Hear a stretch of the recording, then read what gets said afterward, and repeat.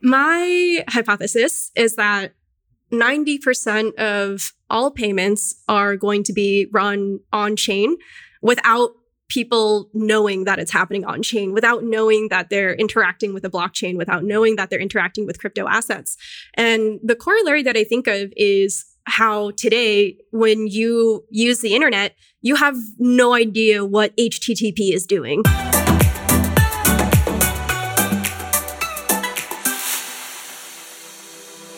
Hello again and welcome. I'm Eric Jorgensen, and I don't know much. I put my pants on one pair at a time like anybody else, but I have some very smart friends. And if you listen to this podcast, then no matter who, where, or when you are, you do too. This show explores technology, investing, and entrepreneurship to help you and the rest of humanity build a brighter, more abundant future. This podcast is one of a few of my projects. To read my book, blog, newsletter, or invest alongside us in early stage tech companies, please visit ejorgensen.com. Today, my guest is Grace Guo. She is the CEO and co-founder of Domo, which provides business banking for crypto teams. Previously, she was the COO and co-founder of a few projects in crypto, and before that, an analyst at Goldman Sachs.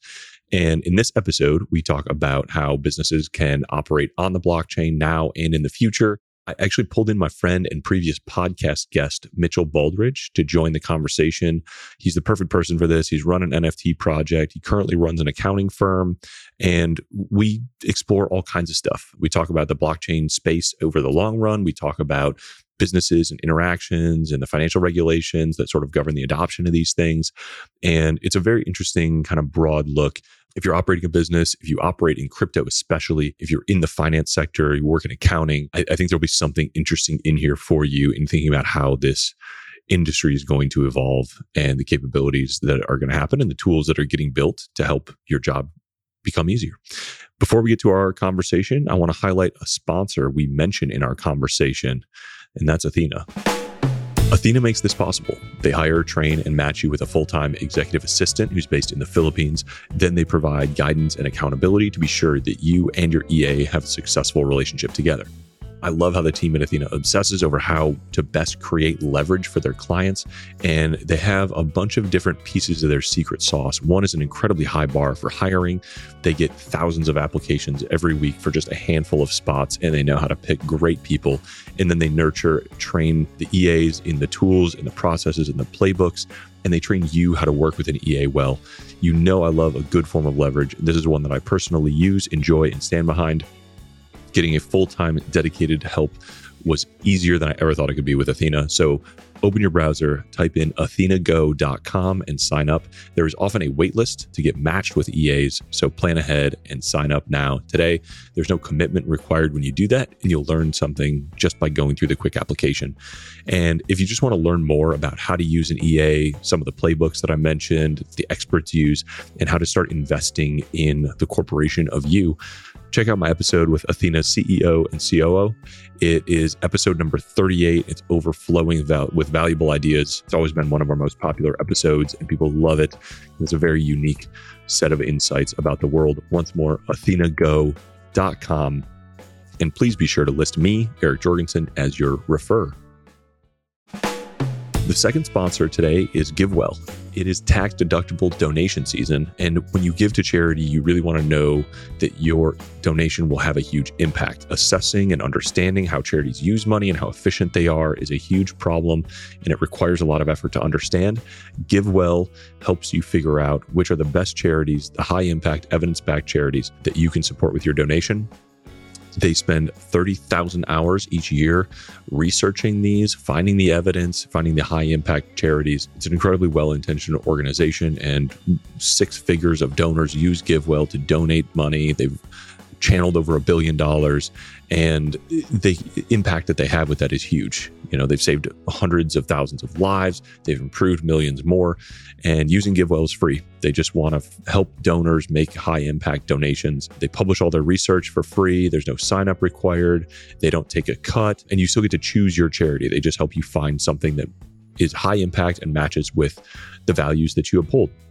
If you have never donated through them before, they will match your donation up to $100 as long as their matching funds last. Go to givewell.org and pick podcast and enter my podcast, Jorgensen Soundbox, at checkout. Make sure they know that you heard about it from us to get your donation matched and my ad attributed.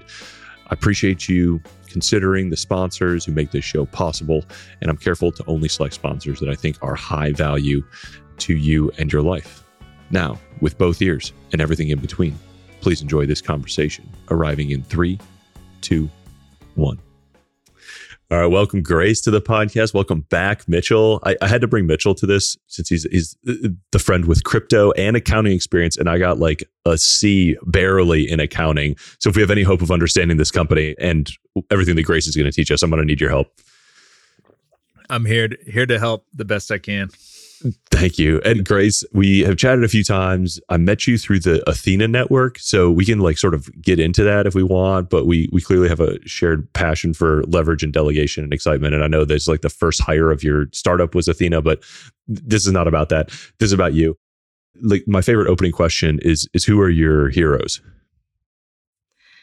This is a good question. I actually spent a lot of time thinking about this one because I was like, there's honestly so many people that I admire, and there's in all different facets of life. I think if I were to narrow it down to, let's say, like 3 people that I really, really look up to, one is my friend Kathy. She actually was one of the co-founders of the first crypto startup that I ever worked at a couple of years ago. And I kind of took this leap of faith to join her on this crazy adventure. And it was called Dunya Labs, and we were building tooling and infrastructure for EOS, if you guys remember that one. And it was really interesting because it was a super early industry. We were all really young. This was our first startup, and we did have an actual product, and we did have actual customers and actual revenue, but we just mistimed the market way too early and maybe in hindsight bet on the wrong chain. So I went on this crazy adventure with her where we were building the company actually in Bangalore. And basically I can think of my life as before that and after that. So that's one. I don't know if you guys are familiar with John Green or Hank Green. I'm obsessed with them as well. They do a lot of great content on YouTube. They have this thing called Crash Course History, Crash Course Philosophy, Crash Course Chemistry, tons of really, really fun videos to binge watch there, and also incredible writers. And then lastly, Emma Watson. So those are my 3 heroes. Oh, I love Emma Watson. I like almost went to Brown when like found out later that that's when Emma Watson would have been there. And now I'm like, fuck, I should have gone to Brown. I could have been best friends with Emma Watson. My whole life would be different. Yeah, she's awesome.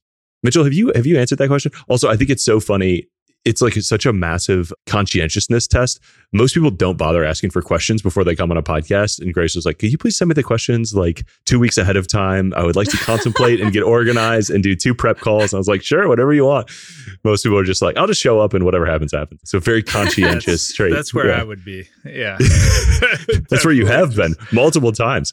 I can call you in the morning and be like, Mitchell, 20 minutes podcast. Let's go. And you're like, let's go. Okay. It's a remarkably high variance, but it can be great. It can crash and burn. Yeah. 2 sides of different coins. So where Grace did you first sort of see the need for Domo? Where did you encounter sort of the problem that led to starting this company? Yeah, so my background is actually in finance and accounting. That's what I studied in school. In my career, I've been fortunate to be able to find different opportunities to manage different areas of a business, which is, I think, what led me to being pulled into joining a crypto venture studio in 2021.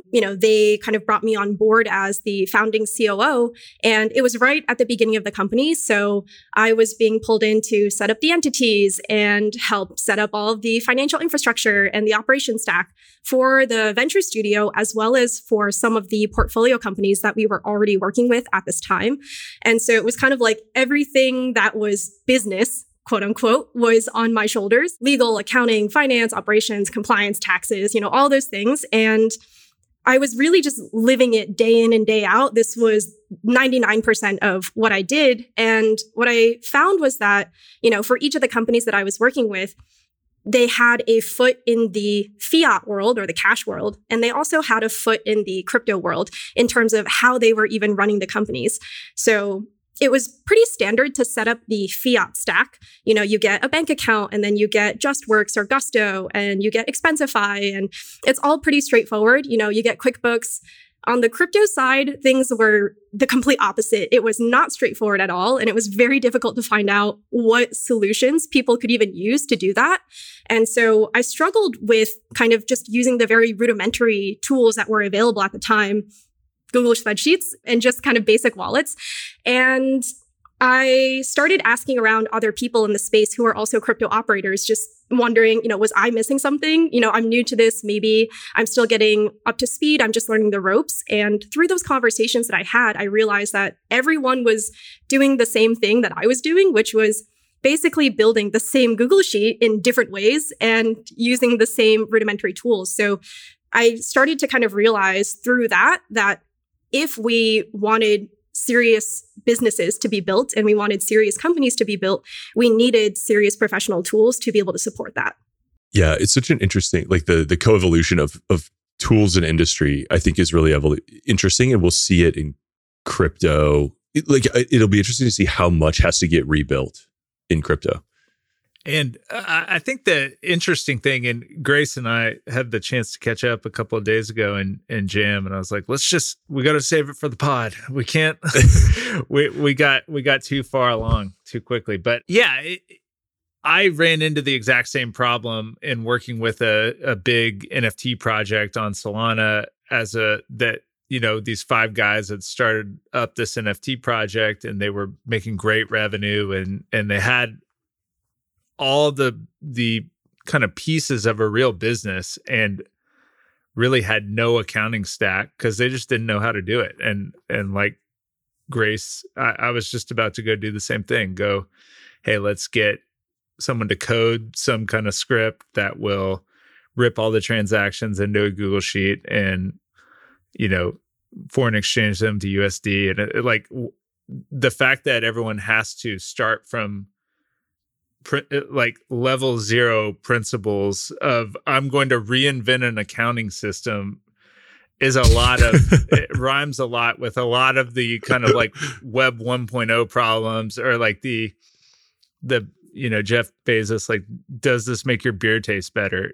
No, we're reinventing accounting when we should be making a real product, Yeah, totally. And I think like the other, difficult part about this was that in the early days of this industry, a lot of the founders and entrepreneurs that are working in the space don't necessarily come from a formal operating background.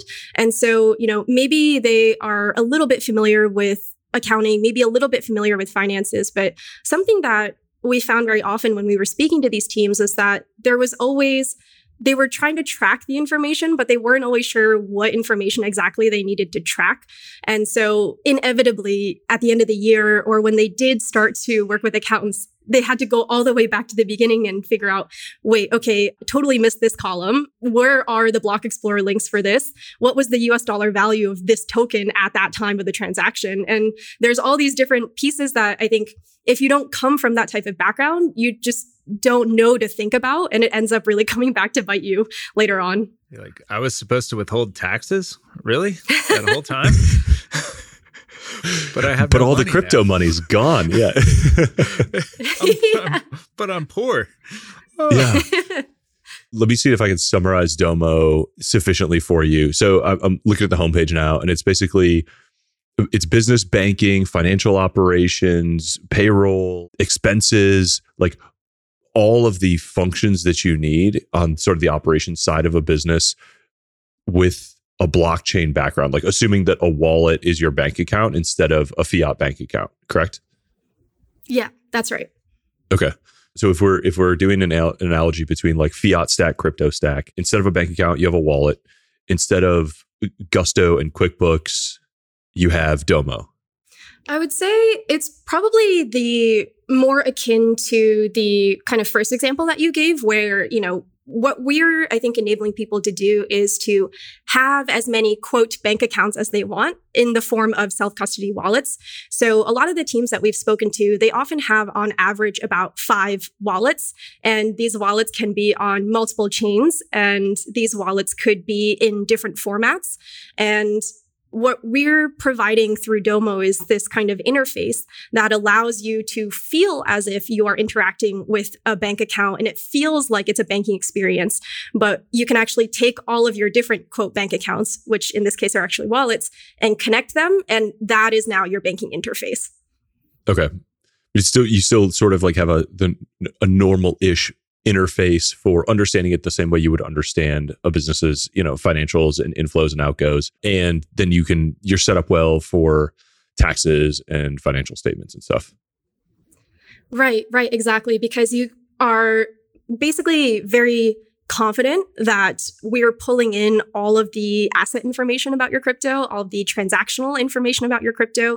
And this interface that we've built out makes it so that it's very easy for you to go in and contextualize those transactions. Some of the questions that we hear very often are like, hey, this thing from 6 months ago, I have no idea why I did this. I don't remember what it was for. I don't remember who it was to. Now what do we do?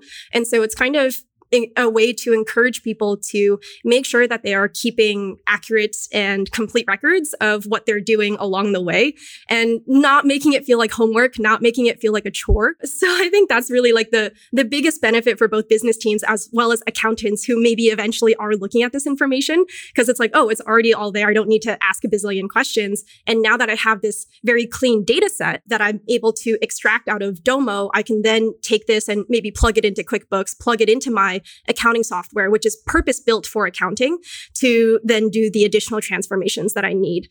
If we kind of go back to that business banking experience analogy, like you mentioned, what some of the other things that we help our teams do is make payments on chain, very similar to how in a bank account, you'd be able to send an ACH or send a wire in a way that feels very easy because you're using, the banking interface. It's very similar for us. You've connected your wallets, and we give you a safe way to kind of interact with crypto payments. So, there's kind of error checks that make sure that you're filling in the address properly and it's on the correct chain and you're not missing any letters, it's this and that, and a few other different kind of guardrails, let's say. But we do also offer kind of the ability for people to, make payments in crypto more confidently. Oh, I logged in and was playing around with the product. And one cool thing was like you could add your Mercury account on that they've integrated very well with Mercury. And so like this would be almost, hey, I'm running this company and I have this Mercury account that's like one of my chains, but it's almost secondary to, I operate day to day in crypto and I have this kind of savings account off to the side that's in fiat. But then like, Grace, you said at the beginning, like, oh, well, we know how to do this. We have JustWorks or Gusto, and we have Mercury, and we have Expensify, and we have like Mercury doesn't really do everything. They have crypto company, or they have companies out there who are the JustWorks for crypto that you can then start to like build together with, right? Or how are you thinking about that? Yeah, no, for sure. I think this is an area where the problem space is so huge, and there are many different areas where if you focus on just that subset of the problem, that's either like an industry or an entire business in and of itself with its own level of complexity. So I think for us, the way that we're kind of thinking about it is, we are really excited to focus on the collaborative aspects of being the business interface for people to kind of interact with their transactions. And there are opportunities to partner with people who are specialized in certain areas. Like, for example, QuickBooks is specialized accounting software. We think that makes a lot of sense and, allows people to be a little bit more perhaps defined about what tool is used for what thing. There's a lot of opportunities to play around with integrations as we kind of figure out how this industry evolves. Yeah. The thing you said about sending payments is interesting. I was in a DAO. I guess I still am. I don't really know how you leave a DAO. I'm still in the Discord, so I guess I'm still in the DAO. Got the Index Cube that was like paying people, just like dozens of people every week for based on a ton of different variables. And there's like spreadsheets and copy pasting of addresses constantly. So I think there's like a huge, like for crypto to fulfill some of the visions that people have around streaming payments or highly like sort of variable based, like consistent compensation and incentive alignment, like the sending of payments is huge and critical. And to your point, like you want you need to account for all of that. You need to organize it. You need to know who it's going to and why, so that when you show up at Mitchell's doorstep with all your like block explorers and accounting statements that at the end of the year that look like Swiss cheese, he doesn't kill you and send you to a different CPA. Or if you get audited, you don't like you go into audited into oblivion. Yeah, I know those can be nightmares as well. I feel like we've only begun to hear the nightmares in that story of that type. Yeah, there is so much. Again, just going back to, the accountant at the end of the year who's doing your taxes, just is like, okay, give me your books and let's get your tax return done. And then crypto, going back to like before first principles, just like zeroth principles, you have this person who goes, I know at the beginning of the year I had $50,000. I know today I have $250,000 and I have no idea how I got there. Or you know what I mean? Between wormholes and bridges and chains and blah, blah, blah, blah, blah. And to institutionalize this experience is going to be a massive opportunity and a huge jump. Talking to people who are real accountants and kind of real institutional crypto, they have 250 wallets and they have to keep everything straight, and they need better tools than the tools on the market today. So yeah, Grace, who's kind of the first customer for this? Is this DAOs? Is this individual businesses that are sort of run by people that are like in the crypto space? Like what are you seeing so far? Yeah, I would say, when we first started speaking to teams, this message resonated a lot with two main types of user personas, let's say. Number one is the co-founder or the founder of a project where, again, they maybe don't come from a formal operations background, but they are trying to run a business. They are trying to run their startup in a way where they can kind of report back to investors and say, yeah, we've got everything under control. We're managing our burn well. Here's maybe some high level financials. So that's one persona, the kind of co-founder or founder of a project. Maybe if the project is slightly larger, they have a dedicated operations manager or head of operations. And then on the other side, definitely accountants. Yeah. Okay. So when you say a project, what is that kind of like what Mitchell described as like an NFT project or a DAO or like some crypto tool where people are earning in crypto? Like what falls under the umbrella of projects? Yeah. So for us, I would say it's a team or a group of people that is seeking to build it or run a business in some way on crypto using digital assets. So yes, this could be a DAO. Yes, this could be a VC funded crypto startup. Yes, this could be an NFT project. I think it's really any group of people that happens to run all or some of their operations on chain. In terms of who we're kind of focusing on as a target customer at this time, I think it's really more narrowed down to, kind of project founders and, operations leads, as well as accountants. Okay. Yeah. I imagine you get calls from accountants who I can't imagine how many accountants this year just got like a call from somebody who started something new and is like, good news, bad news. I made some money. It's in a wallet. That's all the information I have. Can you please account for me? And I don't even know, Mitchell, where do you even start with that? Well, yeah, you start by going like, hey, let's get a Google sheet. Let's list every public wallet you've ever had in the history of your whole life that you can remember. And then to your point, Grace, you're filling in gaps. You're like, where did $50,000 go? And they're like, I don't know. So, I mean, yeah, there are consumer tools out there that we've used, Coinly and Zen Ledger and Token Tax, that kind of are designed to aggregate all of these transactions into one so that hopefully you can do your taxes. Like that's one problem that frankly a lot more people have than Grace's problem. But the Grace's problem is a growing problem of, we are a crypto first business that has a crypto element to our financial operations, and we have no treasury manager, or our treasury management is some script that some dude on Upwork wrote that dumps into a Google Doc that breaks every few days, and that's supported by a bunch of VLOOKUPs. And like, that's that's one way to run a business. But yeah, there are enough businesses out there now. And like Grace and I were talking, like, tools are now easy enough to make that somebody gets to come in and make a tool that solves what's today a pretty niche problem, but is a growing problem.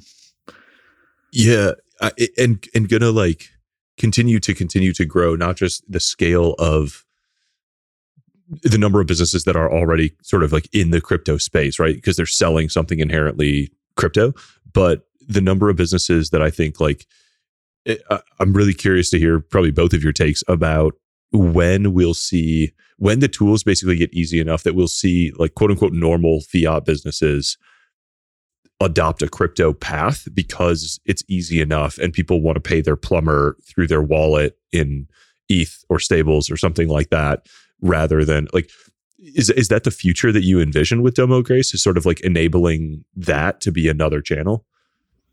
Yeah, 100%. And I would say that that future is already here. And we see this already happening with, quote, normal businesses. So, if you think about security auditing firms, they are working in the crypto industry, but the service that they're providing is really around code audits and going in and looking at code. And so they're not necessarily creating a crypto token themselves, right? Unless they decide to take that on as a separate project, but they are providing services and they are being paid in crypto, in tokens, in stable coins. And their whole business is taking money in this way.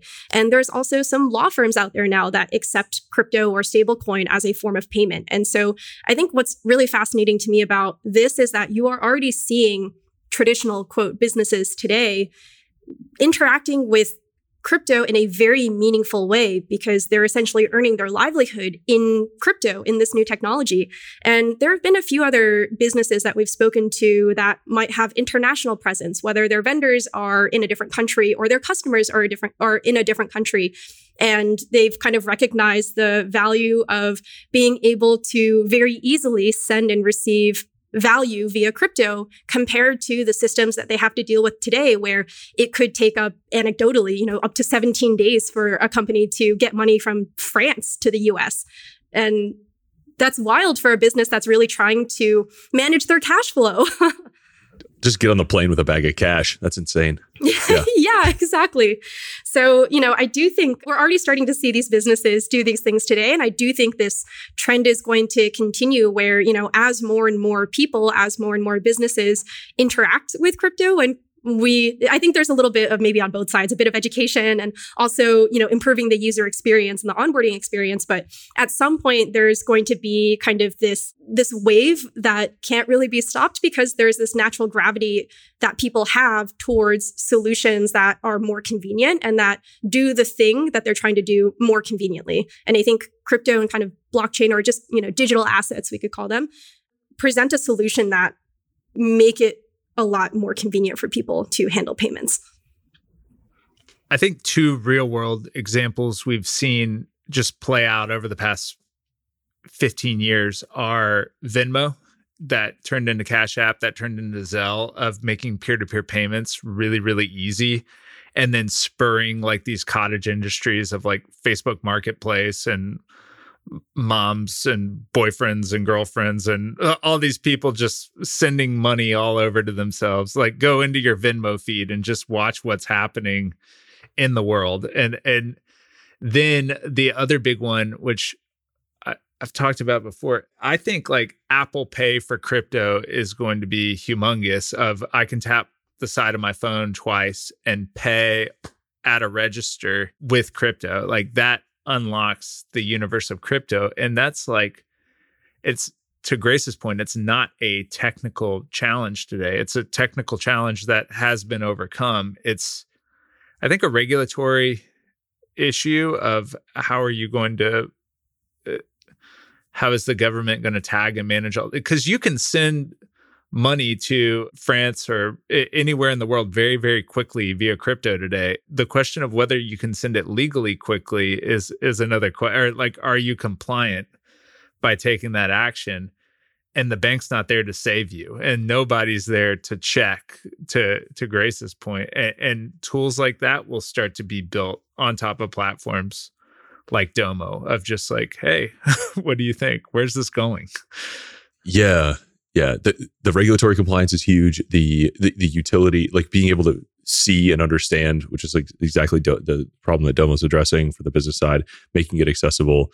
I talked to Zach. I did a whole episode with Zach Pettit on this, sort of recapping the biggest fintech conference in the world. And it's just insane how complicated fintech is. Like the layers of dependencies and things that all need to like feed into each other are so wild. And I think in part because of the regulation, in part because the banks already sort of own that relationship. Like one vision of the future is like, yeah, we all have crypto wallets, but it's basically inside our bank's app that we already have.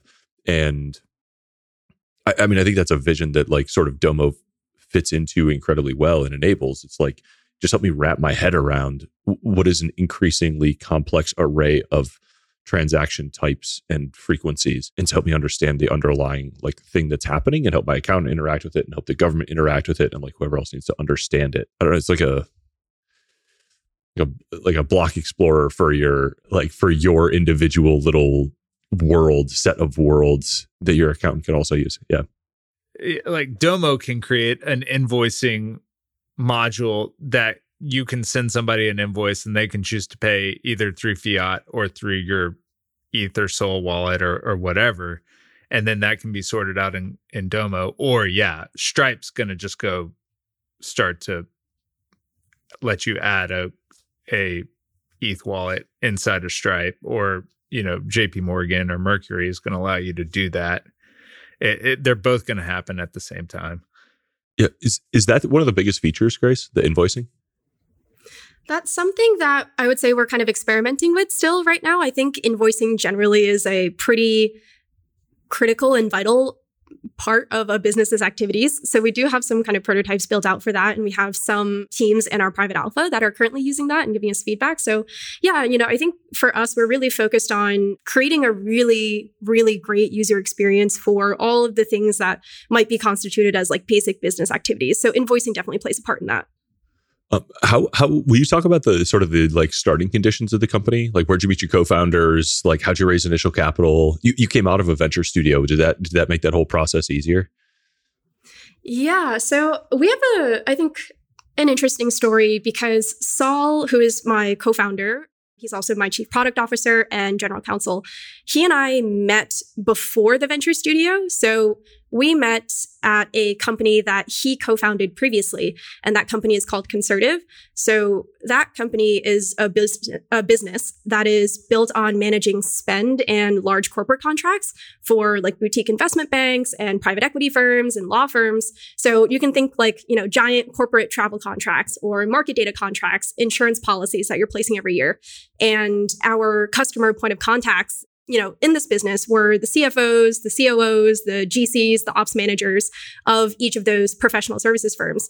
So it was kind of a place where we were able to get really familiar with the guts of a company, and we're able to see all of the different things that go on behind the scenes of these various businesses. And so at that company, he was co-founder, CTO, and general counsel. And I joined as an employee, maybe like number 15 or so. First in business development before becoming the company's first product manager. And so, we were able to overlap and work together quite a bit while I was there. Small company, CTO, product manager, there's a lot that we do together there. And so we had a really great time working together there. I think we, really started to understand each other's working styles, just had a lot of fun brainstorming. And, I kind of realized that he was someone that I really wanted to stay in touch with. I don't know if you guys know anyone, but I've never met anyone who's an entrepreneur and a developer and a lawyer. So I was like, this guy is crazy in the best way possible. So I was like, I got to stay in touch with this guy. And, Saul exited, after a short time of us being together at this company. And then I ended up leaving Concertive a little while later in 2021 to join that venture studio. So Saul and I reconnected, and we were like, hey, like, what's going on? Let's catch up. And at that time, I learned that Saul had developed another really rare skill set, which was being a crypto degen. And he had gone like really deep into the crypto rabbit hole, just like he was contributing to Yearn. He was involved in LexDAO. He was yield farming. He was staking. And I was like, whoa, like, that's great. That's awesome. Super cool. So I decided to introduce him to the co-founders of the venture studio because we were building in crypto and DeFi, and Saul kind of started exploring ideas there as, you know, an entrepreneur in residence or an EIR. And I was super happy because, you know, I was still full-time with the venture studio, but we just had an opportunity to like, you know, jam again and like brainstorm. And so we would each kind of share what we were seeing day to day. Saul would pick my brain on, you know, what I was experiencing in my role. And, you know, we realized that I was dealing with a lot of problems while trying to run all these crypto companies and that other people felt similarly. So, you know, basically after that, we were like, you know what, it feels really good to work together again. And in 2022, we decided that we were going to go all in on this. So Saul and I became co-founders, and I transitioned out of the venture studio, and they invested in us kind of a first check as an incubator / YC style. Very cool. Did you try to raise capital beyond that, or did you not need to for sort of getting started? Yeah, I think we had considered the idea of raising a couple of times last year just because especially in the first half of the year, I think the market environment was good. And there were a lot of teams that are going out there and pitching ideas. And so, you know, we kind of considered going out there and doing the same thing. I think for us, one, the market changed very quickly. And then number two, I think we were still very early on in our interpretation of how we were going to tackle the problem, in addition to kind of seeing how many other teams in the space were kind of coming in to tackle the problem. So, you know, one of the big trends last year, which actually had a revival in the fall, was around this concept of DAO tooling. And so, you know, there was kind of this, we were kind of trying to figure out how to tell the story around, no, we're not DAO tooling, but we know you're really excited about DAO tooling. And, you know, I think after a while we were like, you know, let's just focus on, you know, building the story that we're really compelled by. And then, you know, we can tell that story to people and see who it resonates with. This seems like a superset of DAO tooling. Like the best business for managing a bunch of wallets for a group of people may just be the tool that all the DAOs adopt. Like they don't have to have like, you know, you don't have to solve every one of DAO's problems all in one product.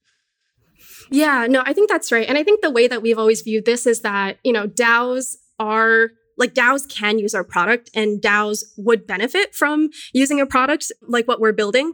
But I think for us, the thing, you know, we decided not to necessarily focus on DAOs as our primary audience or our primary target customer, because we were still a little bit uncertain as to the stability of the DAO ecosystem. And I think we wanted to see how DAOs as organizations were going to evolve a bit more before we decided to, you know, just say, this is our target audience, if that makes sense. That makes a lot of sense. And that was a bet that paid off for sure.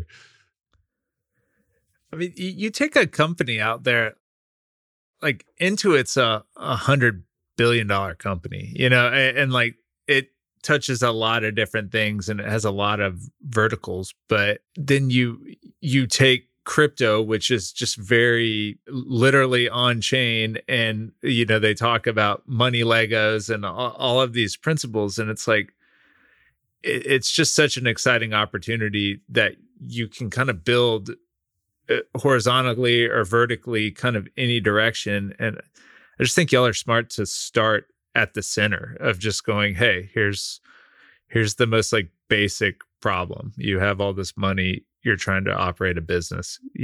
How can you do anything, again, to the points we were talking about earlier, if you don't know how much money you have? Like, how are you going to manage a real business with fake tools, or, you know, or with no tools? Yeah, 100%. And I think, like, you know, there's so much power in a business being able to ask themselves, hey, how much did we spend on payroll last month? And then being able to answer that question in the next 5 seconds, and just really being able to equip themselves with all this information so that they can make the best business decisions, so that they do have a good sense of what their financial health looks like. I think there's so many aspects of being able to build a very strong and sustainable company that stem from having a really clean record of all of this activity. So yeah, no, I think, you know, we're really excited about this. And I think the general group of people that we're impacting by building something like this. They're very, very talented entrepreneurs. There are people who really do want to build something impactful and, build something that is cutting edge. And the more that we can do to just say, hey, you focus on that and we'll make sure everything else is in order. I think, that's our way, I suppose, of contributing to those innovations. But I mean, yeah, even for, you, Eric, and you, Mitchell, like, what would you say is the most common behaviors that you notice when people are trying to keep track of things, or are they even keeping track of things? Is it Google Sheets? Like, what have you seen as well when you've talked to people about this? Eric, what is your kind of like process for having your own, like you made a lot of money and then lost a lot of money in crypto, like a lot of us. How are you? Look, it's not lost until you sell. All right. It's just a down. We got a long-term view. We're holding. Not everybody sold at the tippy top like a fucking genius, Mitchell. So stop rubbing it in. I sold a little bit. I held a lot. So I know, but how do you think in terms, like, how do you organize this all in your head and in your world? So to like, when you and I were kind of prepping for this, we kind of talked through like long-term and first principles, which is kind of what I want to spend the rest of the sort of the conversation on. Like, I really want to think in decades here. And I think like what struck me about Domo when I first looked at it and Grace when we first talked is like the decades outlook, right? So to me, like, I don't give a shit about the 18-month cycle of like prices up, prices down. Like, to me, it's sufficiently clear that a blockchain is a better database technology and like a better backbone for running a business. And it's going to take more than a few years for that to fully switch over. And we're going to take a ton of tools and sort of intermediate steps in the meantime to get there.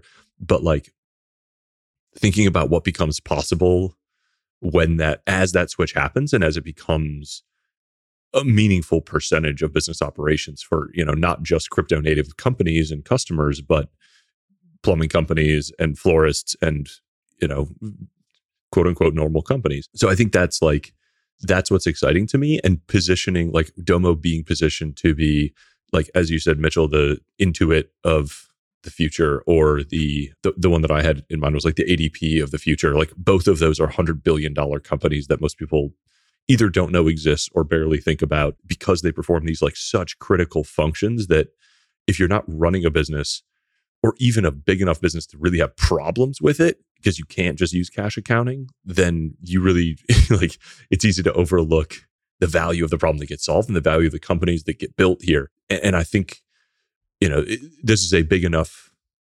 backbone transplant that we may have new winners. Like, there will be a new ADP, there may be a new Intuit, and like, I'm excited to see companies like Domo sort of as they get born that can grow into that over the next couple decades. Like, that's a really fun sort of thing to watch and a game to play.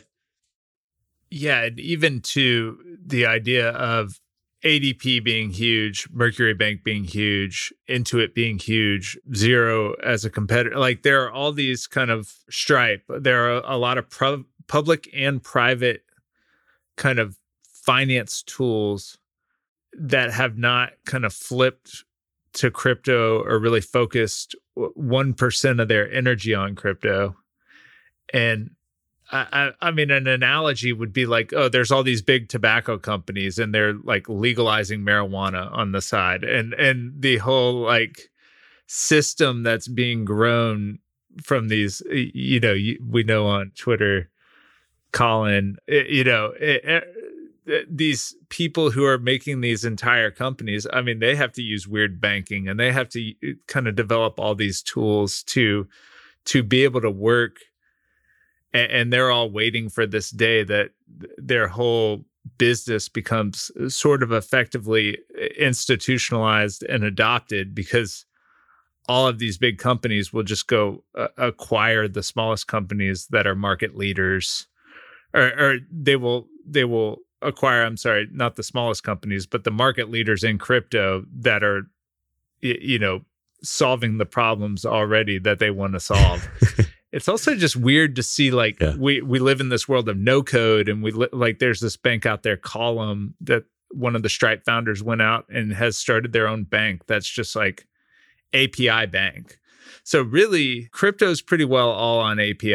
And then now we have banks on API, and Gusto's rolled out an entire API. Like when again, back to my kind of thesis of like regulatory is probably the hurdle, because once this hits this like kind of point of no return, or when people really find a use for this transfer of money beyond just, number go up and we're going to get really rich, like these systems are all going to be able to converge pretty well. And it's going to happen by the big boys, and then it's going to happen by small companies who are leading the way in crypto. So watching it all come together, I don't know if we're one more cycle away, or like, what does it take for, and again, like to Grace's point, like companies are already working inside of crypto. Like there are a bunch of people who are like, this is our main modus operandi today, but what's it going to take for lots of companies to work in crypto out there? Yeah, no, I agree with you there. I think it's going to be a really exciting like next 5 to 10 years. And I think for me, right, if I think about, one of the questions that you had, Eric, was, what does the world look like 50 years into the future? I won't claim to know what that it will look like or what that's going to be like, but so if you came to the podcast for that, sorry to disappoint. That's why I show up. I'm hoping somebody will tell me. Yeah. You had promised me, Eric, that I was going to find out the answer. We weren't even going to release this one. That was just the clickbait title. That's we got you. Yeah, we're 40 minutes in. You're going to finish the podcast now. You're not going to quit. We were going to hang on to that alpha, but that's sorry. 50 years, Grace, please. No, all good. 50 years in the future. I mean, I think my hypothesis is that 90% of all payments are going to be run on chain without people knowing that it's happening on chain, without knowing that they're interacting with a blockchain, without knowing that they're interacting with crypto assets. And the corollary that I think of is how today, when you use the internet, you have no idea what HTTP is doing. For the longest, I was never even taught about HTTP in school. Like, I don't even really fully understand exactly what's going on, but I'm able to open my browser. I'm able to go to google.com. I'm able to come do this podcast with you guys. And I don't really need to understand the protocol itself. And I think the reason that I'm like, okay, yeah, 90% is because I don't think that it's going to require that much behavior change from where we're at today to, that vision for 50 years in the future. Because, Mitchell, like you were saying earlier, we're accustomed to interacting with Venmo and Stripe and Zelle and all of these online banking interfaces. What we see on our screen, that's what we think of as money now, right? Like when I look at my Venmo account or I look at my bank account, this screen is telling me that I have, $100 in my account or $1,000 in my account. I don't see the money. I don't interact with the money other than just through these numbers on a screen. So this is already digital money that we're using day in and day out. And there are tons of economies, well, maybe not tons of economies, but there are very large economies that are almost entirely cashless. If we think about China and how people in China pay for things, it's almost entirely via WeChat Pay and or Alipay. And, this goes back to, I think, the example that you gave, Mitchell, where it's like, yeah, people use Tap to Pay, Apple Pay for everything. And so the human behavior, which is usually the hardest thing to change, is already in a place today where, being able to adopt a maybe slightly different form of digital money or digital assets, I think it's well positioned to do that. And again, the main driver of all of this, in my opinion, is that humans love convenience and more convenient solutions. And once we get used to the experience that this technology brings, it's going to be very hard to go back, right? Like once I get used to being able to send $100 from my place in New York to Saul in Japan, And for it to settle instantly and for him to be able to access it instantly, it's going to be very difficult for me to want to go back and experience anything less than that. It's interesting. You brought up a few things there. I think one of the interesting things is like, we don't all have to decide to use wallets for that future to be true, right? For most of these transactions to move onto the blockchain. Like imagine, Visa, MasterCard, like just decided to switch their backbone, like centralized, quiet decision makers can make changes without us even knowing to move us towards a blockchain future. And we could still use credit cards and bank accounts and it can all still settle. Bank accounts maybe less so, but the other is like the sort of what changes when the blockchain is the backbone of everything. I think that's really interesting. So the early use cases is a cool thing to focus on for what changes with smart contracts. Like I think Baldridge said, like the metabolism of business changes when everything settles instantly, right? All of the money that's locked up in ACH transfers or 2-week international transfers or like all of that garbage is just gone. I think fraud prevention is a huge thing that banks spend a ton of money on. It slows everything down. So like the automation of payments, streaming payments, auditing, like hopefully it eventually makes accounting meaningfully easier thanks to things like Domo and, just the reliability of the data. And if accounting is easier, hopefully taxes get easier. What else sort of goes on that list of like reasons that life gets better? Or like, does this happen from a bottom up or like a top down in the sense of, does the backbone of JP Morgan change or does the backbone of the Fed of a centralized digital currency change? Or do we just get some app like Venmo where I can tap my iPhone onto your iPhone or I can tap my iPhone onto the register? And now we have this free exchange again. And don't all these companies miss the float? But like, our win is somebody's using all this float, Eric.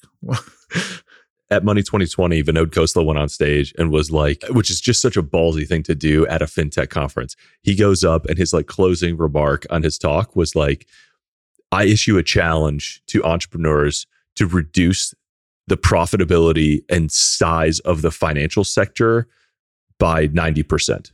Like finance is too profitable. We do not have a healthy, balanced economy because finance is like this overgrown thing that is like extracting too much value from basically every other industry.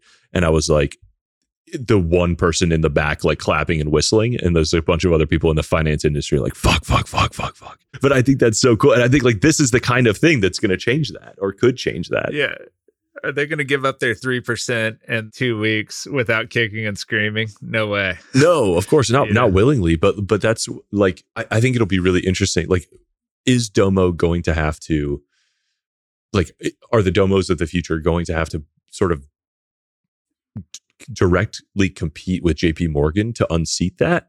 Like, the way I explain crypto to people, like my mom, is like transactions are going to get cheaper.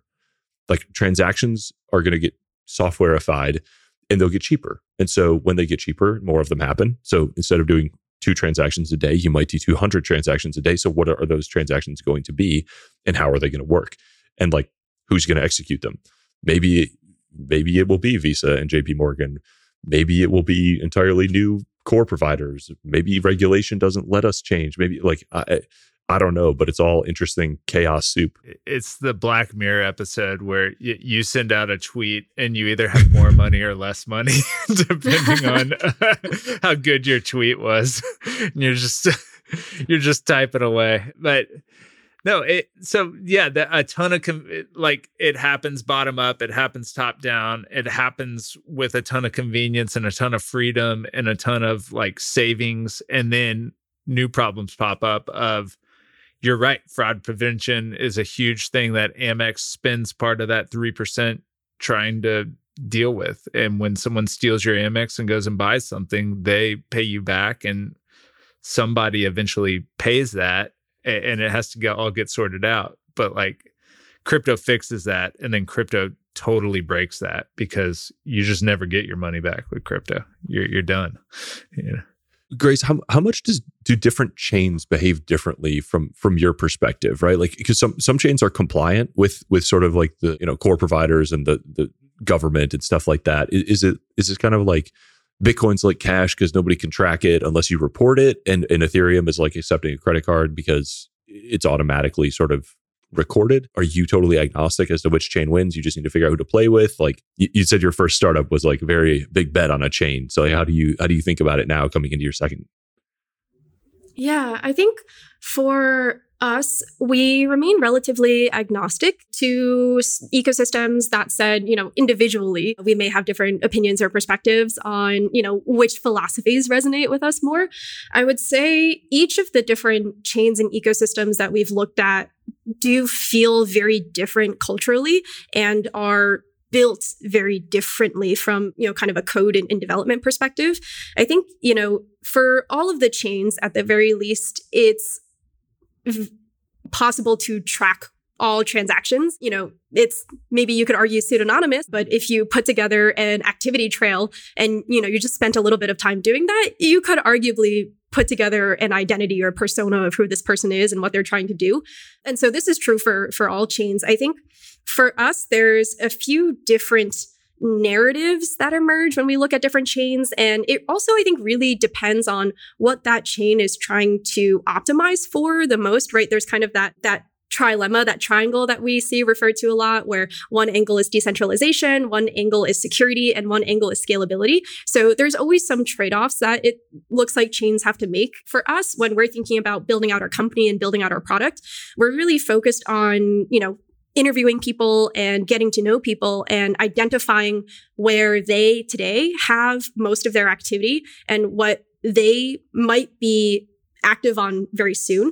And so, just given that, I would say the vast majority of what we've seen is, there's lots and lots of people on Ethereum, transacting on Ethereum, building on Ethereum. But with the advent of all these different L2s and optimistic rollups and ZK rollups and this whole kind of like app chain narrative that's becoming stronger and stronger as well, like in the Cosmos ecosystems and even in some of the L2 stories, I think there are things that will be coming out very soon, probably this year or next year, that may change the way that, again, everything works in this industry.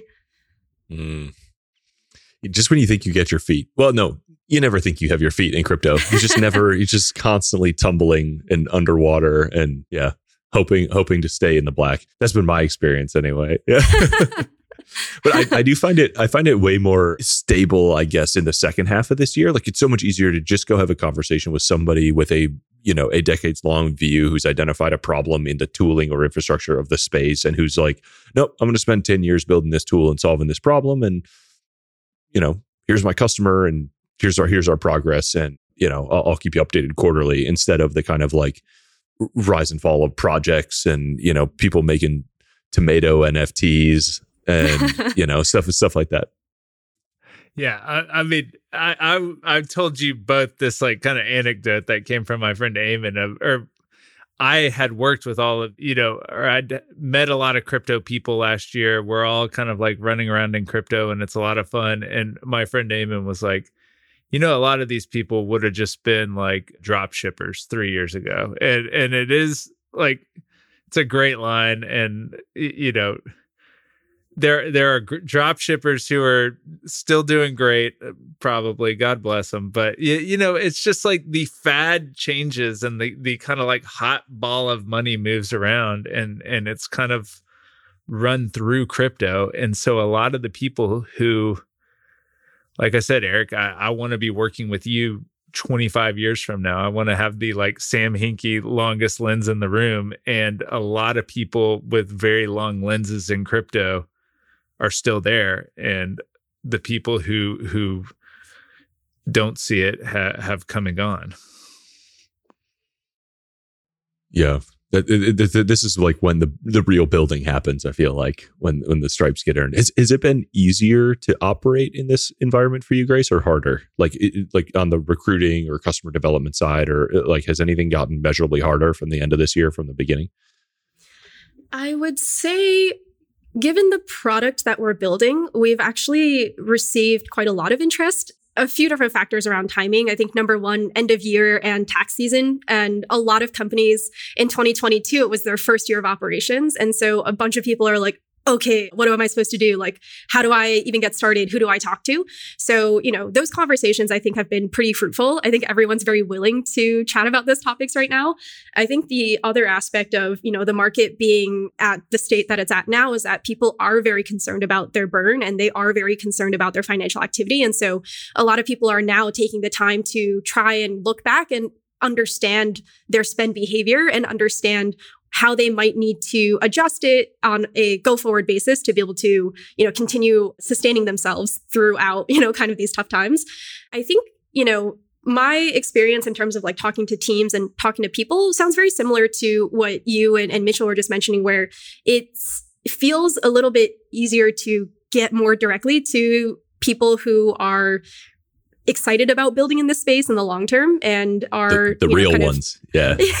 yeah. The real ones who are like willing to stick it out and ready to stick it out and also excited about this period. I mean, looking at my Twitter now, way less noise. I can actually like hear thoughts and not just pumps and things like that. So, I think from that perspective, it's given us a little bit of breathing room to just think very deeply about, where are we headed? What are we building? What is the value proposition here? Who do we want to work with? And just approach these things with a bit more intention, which I'm very excited by. Yeah. And on the distribution side, like how have you, is all the accounting interest in particular, like I'm interested in that because I think it's a good maybe representation of maybe a more mainstream view, right? Like most accountants, Mitchell is an exception probably, are not going to like leap at the opportunity to learn a whole new technology and thing and set of tools. Are you getting inbound interest from accountants who are like, my clients are pushing me to figure this out. I have a bunch of questions. Like, I'm being forced to figure this out and I'm coming to you? Or are they like much more proactive than I'd imagine? Like, are you learning anything about the macro of adoption from that sort of seat that you have there? Yeah, it's a good question. I think for us, we're kind of thinking about Domo as the business interface that business teams can use to interact with their accountants or their accounting teams. And these accountants might be internal accountants. These accountants may be at, external firms. But the idea of, being able to give the business a tool that they understand and that they can use, I think there's a lot of value there because a lot of the feedback that we've heard from teams who, do have accounting software like QuickBooks, or maybe even are trying out some of the crypto accounting tools, a lot of the business people aren't really going into those tools very much because they're scared of the tools or they're scared that they're going to mess something up. And it's not really a world, or even it's not necessarily terminology that they're very comfortable with. And so a lot of the time they kind of just say, hey, person who is a technical accountant, please help me do the thing and ask me the questions. And, let's just, talk via email, or let's get on a call and you screen share and I'll just verbalize all the answers, or we'll talk about it in Slack, right? And so I think for us, we haven't done, I would say, a ton of marketing last year. We haven't been like super out there with what we're building, mostly just leveraging our own personal networks to make sure that we're working with people who really understand what it is that we're building and can give us very good feedback. So for the most part, I would say most of the people in terms of distribution have been project founders, operators who kind of want this business interface that is a great upgrade from an Excel spreadsheet and any other records that they've had in the past that they can fully contextualize. And then, for example, they can invite their accountant to Domo. And rather than the accountant needing to learn an entirely new tool or an entirely new system per se, it's very easy to identify, okay, this is the transaction history. Here's all the context.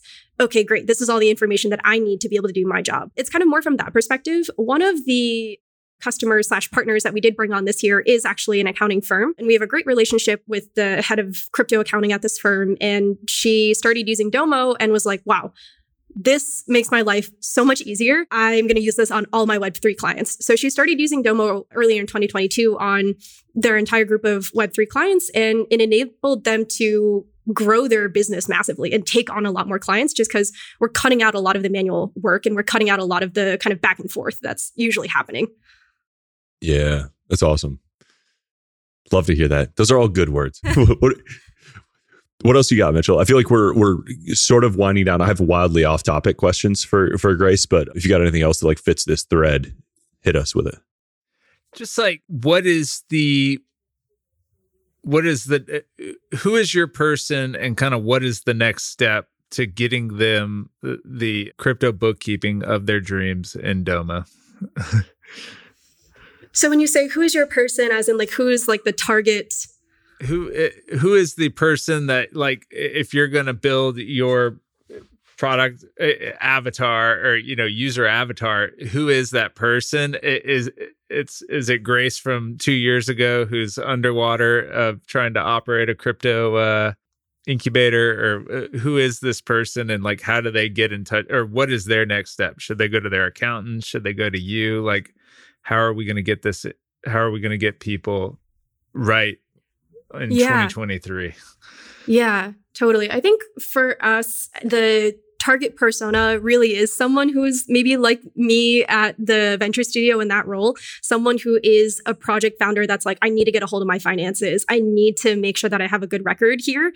And that way, when I am ready to pass things off to an accountant, it's not me spending 2 months at the end of the year trying to compile everything together. It's a version of me which has been great about doing this throughout the year, so I can answer all the questions that I have about my business, and I can pass it off really easily to the people who need to transform this data further. So I would say that's really kind of the, person that we'd like to speak more to this year. I think, the other side of that is this person will inevitably be working with an accountant if they are serious about their business and they want to build a sustainable company. So, also actively reaching out to accountants to really understand both sides of that relationship, if that makes sense. We want to make sure that we're building a tool that, definitely helps the business person, but also needs to make it easy for the next person to, take the next step of the process. It's interesting that the customers like come in pairs. Like you can go through either door and still end up with like that, winning that business or that accountant, and either one sort of leads you to other customers. Like there's inherent sort of virality in this. Like if you are the best solution for the problem, it will lead you to others very naturally. It's such a good thing to do customer development through and meet people and just keep doing calls. And like these, you can just really grind your way to a very big company, I feel like, through these relationships. Totally. And, basically, I mean, I know the year is we're only like 1 week into the year, but for the last, period of time, I've basically said Tuesdays are my call days. And all I do on Tuesdays is I talk to businesses and I talk to accountants, and I just learn about what their current situation is, crypto specific, crypto non-specific. I just want to learn about what they do day to day. I want to learn about what keeps them awake at night, what worries them, what they're anxious about. And that's been very fruitful. So I'm excited to kind of continue doing that exercise. I think for the product that we're building, to your point, Eric, there's some inherent network effects that are kind of just part of this product. I think there's a stickiness to it when you think about pulling in your transaction data and adding all of the context to it. And then because you are always needing to work with other people on this, you're always pulling other people into the app. Or if you're making payments, for example, you've always got a counterparty to what it is that you're trying to do. So just through the actions that people want to be able to do and need to do that, Domo could facilitate, for example, it's got this very, very organic way of expanding its network. Hey, I just got you. Congratulations. You just got paid. Check your wallet. OX, blah, blah, blah, blah, blah, coming from Domo. Yeah, really like linking the person to the wallet and creating an organized world. I love it. So go to domo.so, click get started, talk to Grace next Tuesday. Let's go. Yeah. Clear your Tuesdays, DM Grace, and get on her calendar. Okay, my off-topic question is Grace, we met through Athena, who has sponsored this podcast and who I'm a fan of, but I have not heard before someone do what you did, which is basically like an EA through Athena was your first hire for your startup from your co-founding team. And I'm curious, like, what you did and how that went, and like, what they're doing for you, and just kind of like talk about that as a very baby early stage company, what the day-to-day looks like amongst the team. Yeah, totally. So My EA's name is Ange, and bringing her onto our team last year was, if not the best business decision, one of the best business decisions I think that we made as a team, because bringing her on board gave us so much leverage. One of the biggest areas where she's contributed and is continuing to contribute and actually own is this process that we call UAT, or user acceptance testing. So because we're building software and we have a certain kind of level of quality that we want to make sure that we're putting out to anyone who may be interacting with our product, we always put new features through a very rigorous testing process. And my kind of guidance is basically try as hard as you can to break the app every time. Do all of the functions, do all of these crazy combinations of things, try to break the app. And if you can't, great, let's approve it and let's, put it into production. But always, I would say, whether it's big or small, there's always something that comes up as like a little bit off, or, maybe we want to take a look at this, and then we'll make a judgment call for whether or not, we want to push that through or continue working on it. But that process has made our software, I think, just again, able to meet the quality of standard that we want it to be at. And it's also given us so much time to be able to, do all of the high leverage things that we need to do as a team as well, while having comfort that it's being taken care of. So that's probably one of the biggest areas that we have her working on, and where she's provided a ton of help for us. There are some other areas as well around helping us build and keep a CRM for all of the people that we've been connecting with that are really important for us to be able to reach out to and get feedback from them on our product and things like that. But yeah, I would say UAT is probably like my favorite example. Yeah, that's awesome. It is so, I love collecting the stories of everybody who's got a Athena EA or VA, and especially as early, when it's just your founding team, there's so much to do. And a lot of it is that stuff that is it has to be done. It's not super hard, but it's draining or tiring, or just takes a huge volume of hours and takes you away from some of that other really high value stuff that you can do. So I think it's a really sort of wise approach to get somebody right away who can help you with the high volume tasks that just have to be done, and help you organize the information, manage the outreach, and sort of keep the pace of the organization high. So thank you for that. And this is actually my third person I've talked to today that I've just met through Athena, or is also an Athena person. So it's turning out to be an amazing sort of group of humans as well. I know Mitchell has his own flavor of this ice cream, but I don't care. I don't care what it is. Podcast, Eric, is mostly turned to, change my life and be about, convincing me to take the next steps in my life. So I've been asking you both about Athena, and just the biggest thing that y'all have told me about this is the difference between me just trying to go onto Craigslist and go, hey, Filipino VA, and try to do everything myself, is have someone who's vetted and trained and have a support network beyond just okay, good luck. Here's your VA. You're best friends now. I did a lot of attempts at that through Upwork and stuff over the years. And it's just I just kind of always failed and blamed myself. And it wasn't until I just over-invested. It wasn't until I went to the highest quality version of this that I was oh, there's a real skill set here that you could make up for with patience and money and effort. But I'd rather just hire Athena, who nails it from the beginning and makes it so that I can't fail at this. It just took that kind of level of desire and finding that it didn't used to exist. But yeah, no, this podcast exists to market Baldridge Financial Services and the ecosystem of products around it. I don't know what you're talking about, Mitchell. That's my main focus. Is not improving your life. It's introducing people to your products and services. And now Domo, that's been, that's manifesting a beautiful crypto future. That's what we're doing here. I remember when I first heard about Gusto and told everyone, or just totally flipped over, and Domo is that. Yeah, you're just oh, you're now finding people who care about their product and who want to grow their product and who are in it for the long term. It's an easy choice. And then when you, as an accountant, when you can get good help, it's great. Yeah, this one's going to be an interesting company to see grow, I think, because Gusto was such an immediate problem for so many people right at the same time. And this is just, it's so intertwined with, you have to have already taken the crypto pill or already be working in the industry to appreciate the value of the solution, I think. But as that grows and as this tool gets better, it's going to make that solution and that ecosystem, that lifestyle of a business more attractive and make it more accessible. And like, I don't know, I think it'll be really cool to sort of see how this grows. And thank you, Grace, for solving such a big problem that everybody needs solved, whether they realize it or not. And it'll be very appreciative to you in 20 years when 90% of transactions are going through blockchains and you're helping all of us run quality businesses and not get audited, and accountants, just have easier lives and there's less people in jail.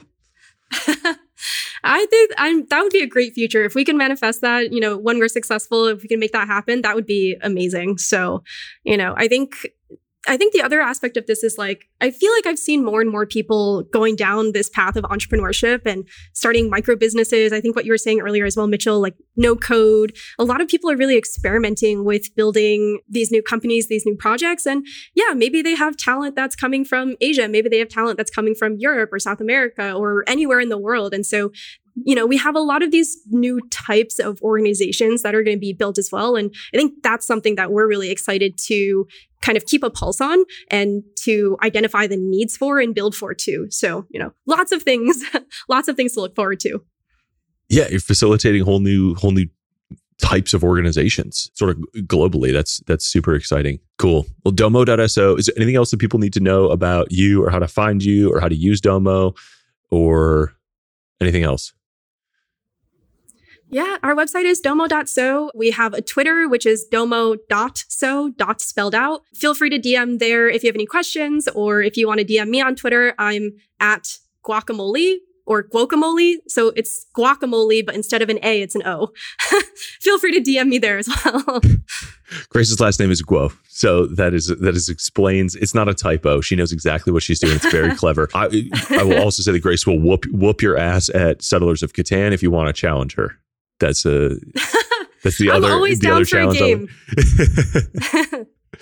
All right, thank you both so much for taking the time. Mitchell, thank you for making up for my accounting inadequacy and bringing your DGen expertise. Grace, I appreciate you coming on, sharing your story, solving your problems, building your companies. I can't wait to see what the future holds. Yeah, thanks so much for having me. This is great. I had a ton of fun. Yeah, thanks, Eric. Appreciate you hanging out with us today. Thank you for listening. If you enjoyed this episode, similar episodes that you will also love are my 2 previous episodes with Mitchell Baldridge. And if you are into the crypto stuff, we've got some great crypto episodes from about 6 months ago with Jason Hitchcock, Sean O'Connor. It's an endless source of things to learn. And I love having conversations and finding people who can teach me more about it. Thank you for supporting the sponsors of this episode, AthenaGo and GiveWell, athenago.com and givewell.org. Links to both are in the show notes. For a free way to support the show, please leave a quick review for the show or text this episode to a friend or coworker you think would enjoy it. Appreciate you very much. I really appreciate you hanging out with us today.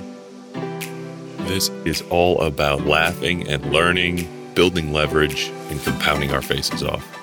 What our brains aren't evolved to comprehend is how much leverage is possible in modern society. There's a revolution going on, man.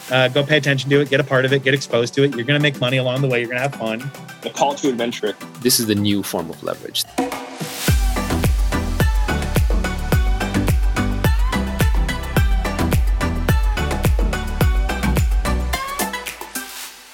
Take a few quiet moments for yourself, breathe deep, and be well.